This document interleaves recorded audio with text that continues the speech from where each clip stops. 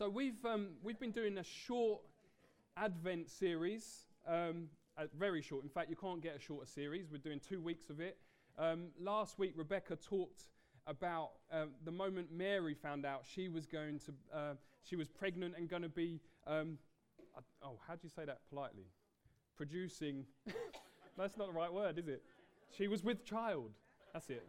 And so actually that's a phenomenal sermon. So if you want to go online and listen to that, I thoroughly recommend that. And then today I'm going to look at the moment Joseph found out that that Mary was with child, with the Son of God, and look at how he responded. The computer's not working, is it?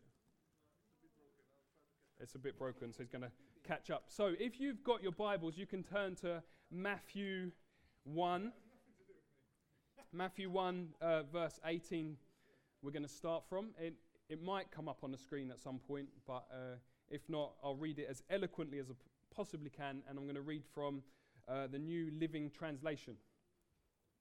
I'm just going to get going. So, Matthew 18, it says, "This is how Jesus, the Messiah, was born. His mother Mary was engaged to be married to Joseph. But before the marriage took place, while she was still a virgin, she became pregnant through the power of the Holy Spirit. Joseph, to whom she was engaged, was a righteous man and did not want to disgrace her publicly. So he decided to break the engagement quietly. As he considered this, an angel of the Lord appeared to him in a dream. 'Joseph, son of David,' the angel said, 'do not be afraid to take Mary as your wife, for the child within her was conceived by the Holy Spirit, and she will have a son, and you are to name him Jesus, for he will save the people from their sins.' All of this occurred to fulfill the Lord's message through his prophet. 'Look, the virgin will conceive a child. She will give birth to a son, and they will call him Emmanuel,' which means God with us. When Joseph woke up, he did as the angel of the Lord commanded and took Mary as his wife. But he did not have sexual relations with her until he was born. And Joseph named him Jesus." So today we're going to look at kind of 3 things really. We're going to look at how Joseph found out that Mary was pregnant and see how he responded to that. Then we're going to spend a little bit of time looking at the message that the angel gave, because this is all about Jesus and we want to see what we learn about Jesus through that. And then we're going to look at how Joseph found out that she was pregnant with the Messiah and how he responded to that. So that's where we're going today. We're going to start with verse 18, and it says this: "This is how Jesus, the Messiah, was born. His mother Mary was engaged to be married to Joseph." Now, I just want to explain a little bit of how the marriage system worked, because I think it helps us understand what was going on with Joseph in this story. See, the kind of culture around marriage was very different to our experience. If your experience was like mine, it will go something similar to this. You fall in, you like someone. You see them, you think, oh, they look nice, I like chatting to them, I like spending time with them, and so you ask them on a date. And then you spend some time with them, and you realize they really are an amazing person, like Ali. And then you just carry on until eventually you think, I want to spend the rest of my life with this person. And so you get engaged, don't you? So I gave Ali a wedding ring, not a wedding ring, an engagement ring, and said, I'd like to spend the rest of my life with you. Then you go through a period called engagement. And the 2 advantages to this time is, number 1, it gives you an opportunity to get ready for your wedding. So you can save up the money to do it. You can kind of come up with loads of ideas on how you want your perfect wedding to be. You can try dresses on. Ali convinced me to wear a suit in the end. And you can kind of get everything ready, and that's one advantage. But then it also gives you an opportunity to get ready for married life as well. And so if you come to City Hope and you're looking to get married, we would strongly advise you to do a marriage preparation course, because it's a very different thing living as an individual to living as a couple. And it's a great opportunity, this engagement period, to think about that. And then the big day comes, everyone's excited, friends and family get together. Well done, well done. Give them a round of applause. Techie wizardry. Everyone's excited.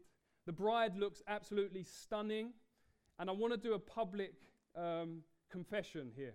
On my wedding day, I didn't tell Ali she looked beautiful. I'm very sorry. I should have. But she always tells me off for it. So I thought I'll do publicly. I'll say, she's going to tell me off afterwards. You look very beautiful on your wedding day. Well done. I don't know if I'm getting in more trouble or less trouble. So then we celebrate. Vows are taken, and then you sign a register which makes it all very legal and proper, and then you go off and have a great party. And it's all a great event. And that's a common way of it happening in our culture. With Joseph and Mary, and in that time, things were very different. It wasn't as though two people kind of fancied each other and then got together. The parents of the male, of the man, would go to the parents of the woman and say, could we join our families together? Could my son marry your daughter? And they'd make a deal together. And at that point, it's kind of like an informal betrothal. And then it gets formalized. So a formal prenuptial agreement before witnesses, at which the young man and the young woman enter into an official state of betrothal. So before they get married proper, they are legally betrothed. And the only way you can get out of that is by a legal process of divorce. Okay? So that's how that works. And in order to kind of make sure this is a binding contract, 3 gifts are given. First of all, there's the bridal price. So the gift from the family of the groom to the family of the bride. And this seals the deal. Okay? And then you've got another gift, which is called a dowry, which is a gift from the bride's father to the new couple. And that's just to kind of set them off on their way in their new life. And then you've got the groom's gift, which is something he gives to the bride to show his commitment to her. So when we have an engagement ring would be an example of that. So they're the 3 gifts that are given. And from that moment, the couple were referred to as husband and wife. But they don't live together. They're not allowed to sleep with one another. And if anyone is sexually unfaithful with another person during that time, it's considered adultery. And the penalty for adultery in this time could have been death. But normally it kind of resulted in divorce, but sometimes people would get stoned to death for it. So you have this state of betrothal where you're husband and wife, but you're not completely married. And then on the formal marriage ceremony takes place. And the groom gets up early in the morning, makes himself look amazing, and goes to the bride's house and takes her back to his house and her family, and they have a big party. And the parents bless the bride and the groom, and then the father of the bride writes a contract out to say, my daughter now belongs to the groom. And so that's how it all works, and they carry on having a nice party after that. So that's how it works. So Mary and Joseph in this story are in this betrothal period. It normally lasted about a year. So now we're going to look at how Joseph found out Mary was pregnant and how he responded. So verse 18 says, Mary was engaged to be married to Joseph, but before the marriage took place, while she was still a virgin, she became pregnant through the power of the Holy Spirit. Joseph, to whom she was engaged, was a righteous man and didn't want to disgrace her publicly. So he decided to break the engagement quietly. In our culture, adultery isn't illegal. It's a horrible thing. It breaks families, it breaks hearts. It's not a great thing at all. It's the saddest thing to hear about when it happens. But it's not illegal, which means you wouldn't get prosecuted if you had an affair with someone. But in Joseph's culture, things were very different. It was illegal. You were not allowed to have adultery. That's because God doesn't like it. So you weren't allowed to do it. So Joseph had three options. First of all, he could have had Mary stoned. Secondly, he could have entered into a public divorce.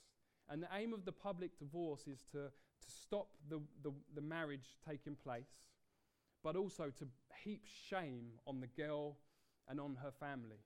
And she would have been ostracized for the rest of her life if he had done that. And the other option open to him, and the one he chose, was a private divorce, which is far more discreet. You only need 2 or 3 witnesses there. Now we're told that Joseph was a righteous man, which meant he had to do something. He, quite understandably, he assumed that Mary had had an affair. I don't know whether she tried to convince him, but you can imagine and you can understand, no, Mary, stop playing games with me. You've had an affair, and that's that. Okay.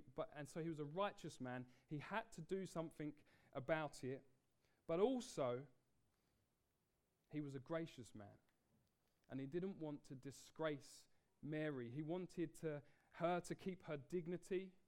He wanted her to show compassion and grace to her. So he plans a quiet divorce. Now, we don't know much about Joseph, but I think this teaches us a lot about his character. It's such a godlike attitude that he demonstrates.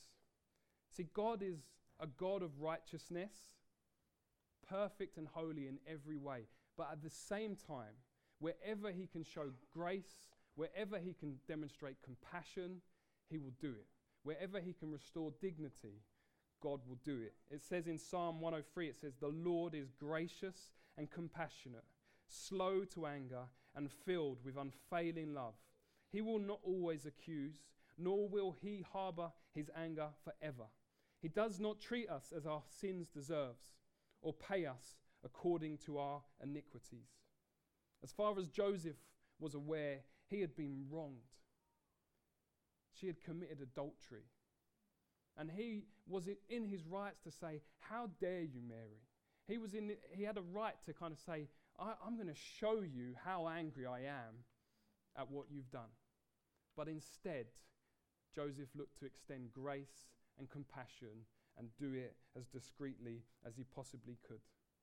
So we've seen that in the character of God, he is righteous, but he's also gracious. In the character of Joseph, we can see he's righteous and he's also gracious. And of course, you see it in Jesus. It's like father, like son. John 8, verse 1, we read the story of a woman caught in adultery. So she's been caught in the act of adultery and dragged out towards Jesus by the Pharisees.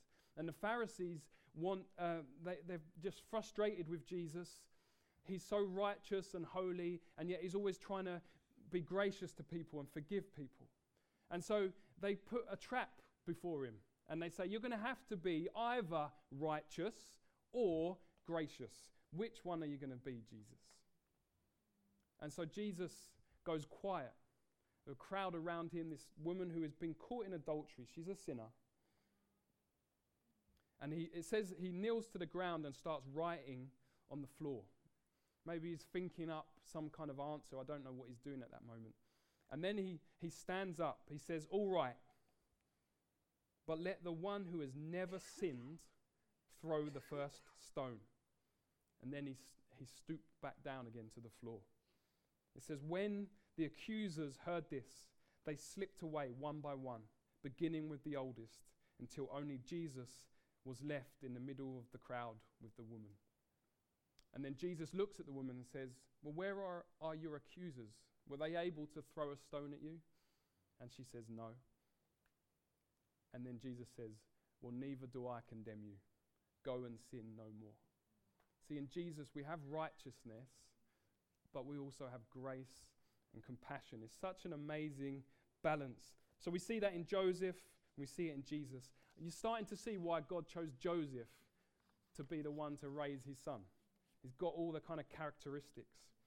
So let's move on and ask the question, how did Joseph find out that Mary was pregnant with the Messiah, Emmanuel? And how did he respond? It says in verse 20, as Joseph considered this, an angel of the Lord appeared to him in a dream. Joseph, son of David, the angel said, do not be afraid to take Mary as your wife, for the child within her was conceived by the Holy Spirit, and she will have a son, and you are to name him Jesus, for he will save the people from their sins. All of this occurred to fulfill the Lord's message through his prophet. Look, the virgin will conceive a child. She will give birth to a son, and they will call him Emmanuel, which means God with us. So over the last couple of weeks, it's been good to see the different character traits coming out of Mary and Joseph, and good to see why God chose this couple to raise the Son of God throughout his childhood. But this story is all about Jesus. It's all about how the birth of the Messiah took place. And so we need to spend some time looking at Jesus now. This is the first time the name Jesus is mentioned in the gospel. And it's the first ever description we have of him. And it happens before he's even been born. I want you to think of a hero, one of your heroes. Maybe it's a mum or a stepdad or a close member of your family. Maybe it's a teacher who inspired you to do what you're doing today. Maybe it's someone a little bit further removed. Maybe it's a celebrity or someone famous who has done something amazing. Just think of that person. And I'm guessing the reason you admire them is because of the things you've seen them do in their life. Maybe they've treated you in a way that has just been so helpful in your own personal life. Maybe the way they've taught you has really helped the way you live. Maybe just seeing some of their achievements have just made you excited and kind of they inspire you because you've seen it.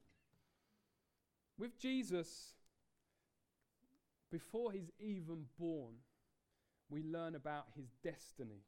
We learn about the mission he is on. Even his name is filled with meaning. The name Jesus, it means rescuer. It means deliverer. He was going to be the one that would save the people from their sins. But before Jesus ever did a miracle, before he said a word, before he was even born, his purpose had been revealed.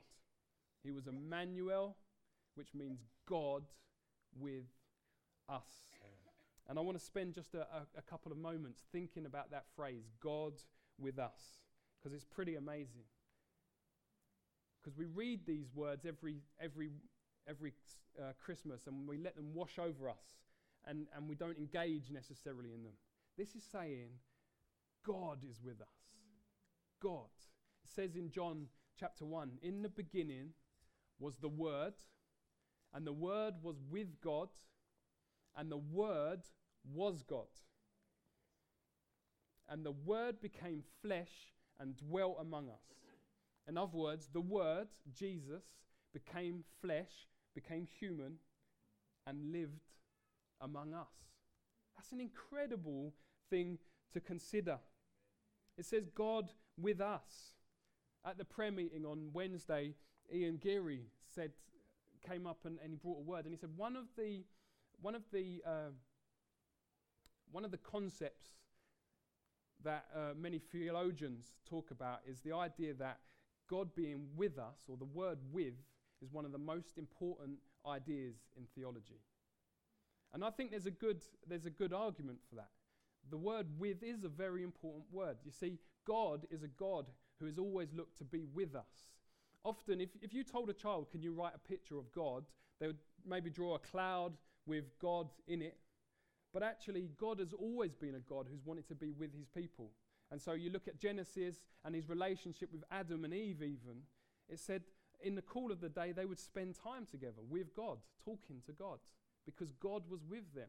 If you look at the Israelites going through the wilderness, God was with them.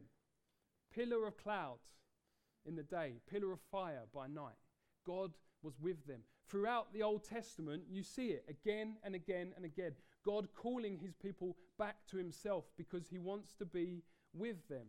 And here we are Jesus, God with us. And even, so we've read this. This is in Matthew chapter 1. The very last chapter, in fact, the very last verse of Matthew says, Jesus says, surely I am with you to the very end of the age. And the age isn't ended yet. So Jesus is with us today. He's with us now. I was thinking this week about how Jesus decided to be with us. And isn't it interesting? He didn't choose to come and live in the safety and protection of a palace. He was born in a farmyard. I went to Surrey Docks Farm. I love Surrey Docks Farm. Is Alan here? He's not good. I love Surrey Docks Farm, but it does smell. There's drop-ins all over the floor. I was just, my little baby, I don't want to put her on all the stuff the animals are on, all the hay and all of that. Jesus was placed in a manger. Think about that. The Son of God was placed in a manger. He wanted to be with us. And I just felt, even as I was preparing, I just felt God say, He doesn't want to be with us when everything's going well and where everything's safe and nice.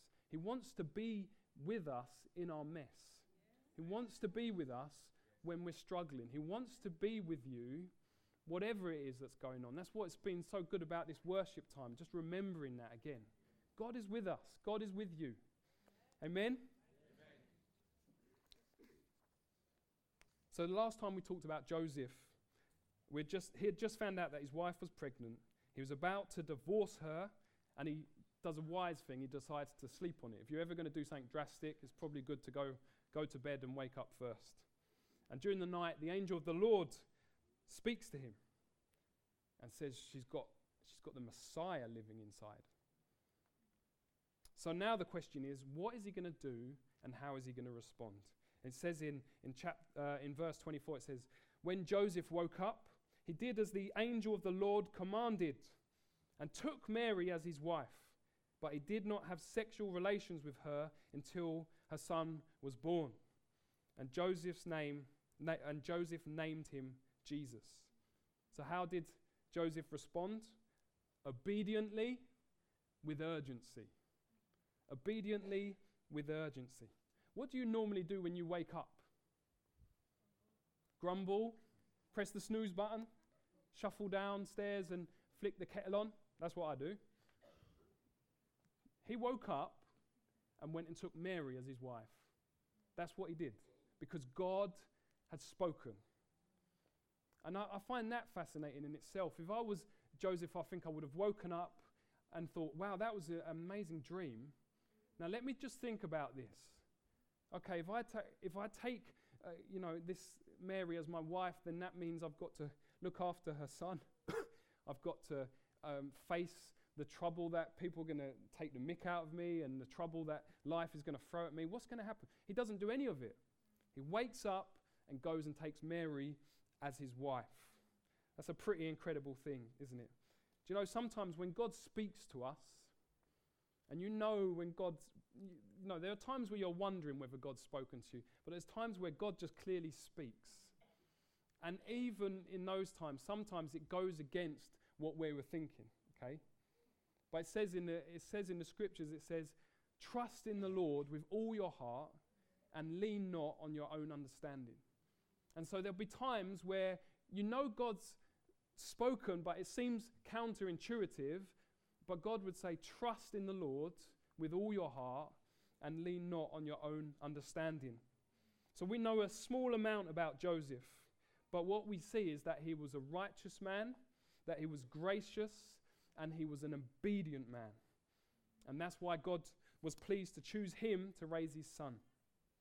So I want to finish by talking about two poles that we see in the character of God.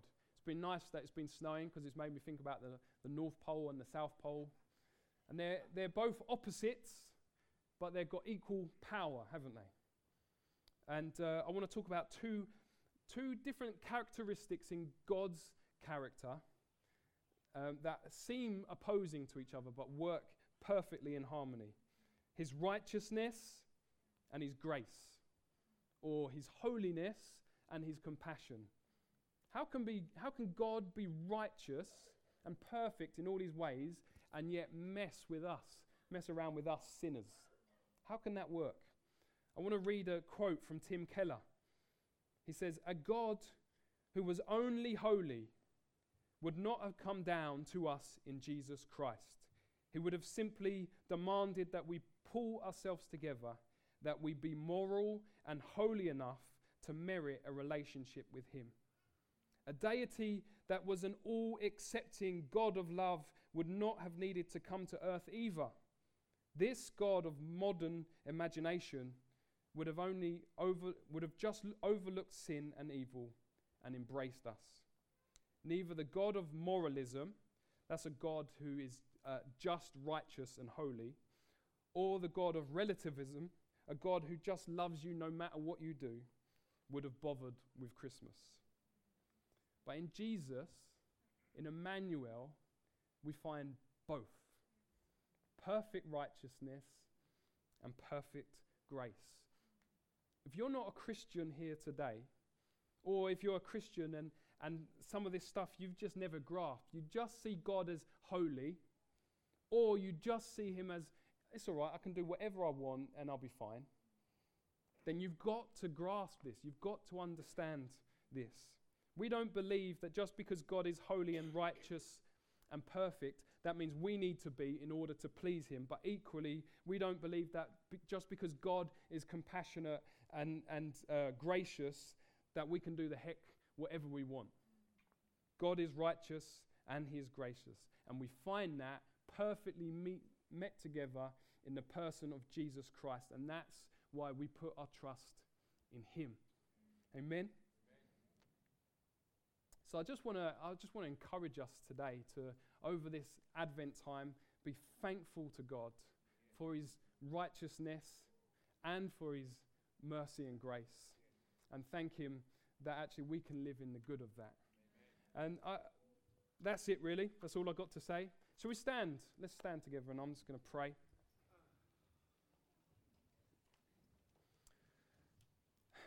Lord, I thank you for Mary and Joseph and their obedience to you, their instant obedience, their urgent obedience. Lord, we're so thankful for that. And Lord God, we thank you that in Joseph we see a man who was full of righteousness and full of grace, Lord God. He wasn't looking to condemn. He was looking as best he could to find the grace of God in every situation. And I pray that we would be people in the same way. We would live holy and righteous lives, Lord, that we would live in ways that please you, Lord God, but we would also be people that love knowing that we are covered by the grace of God and that we can extend the grace of God to those around us. And I pray you would help us be a people that do that. Anyone here, Lord, I pray, that doesn't know you, that just sees you as an angry kind of God up there, Lord, or just sees you as, I can do whatever I want and he'll forgive me, Lord God. I pray that you would correct their way of thinking, and they'll do it by seeing the person of Jesus Christ. In Jesus' name. Amen. Amen.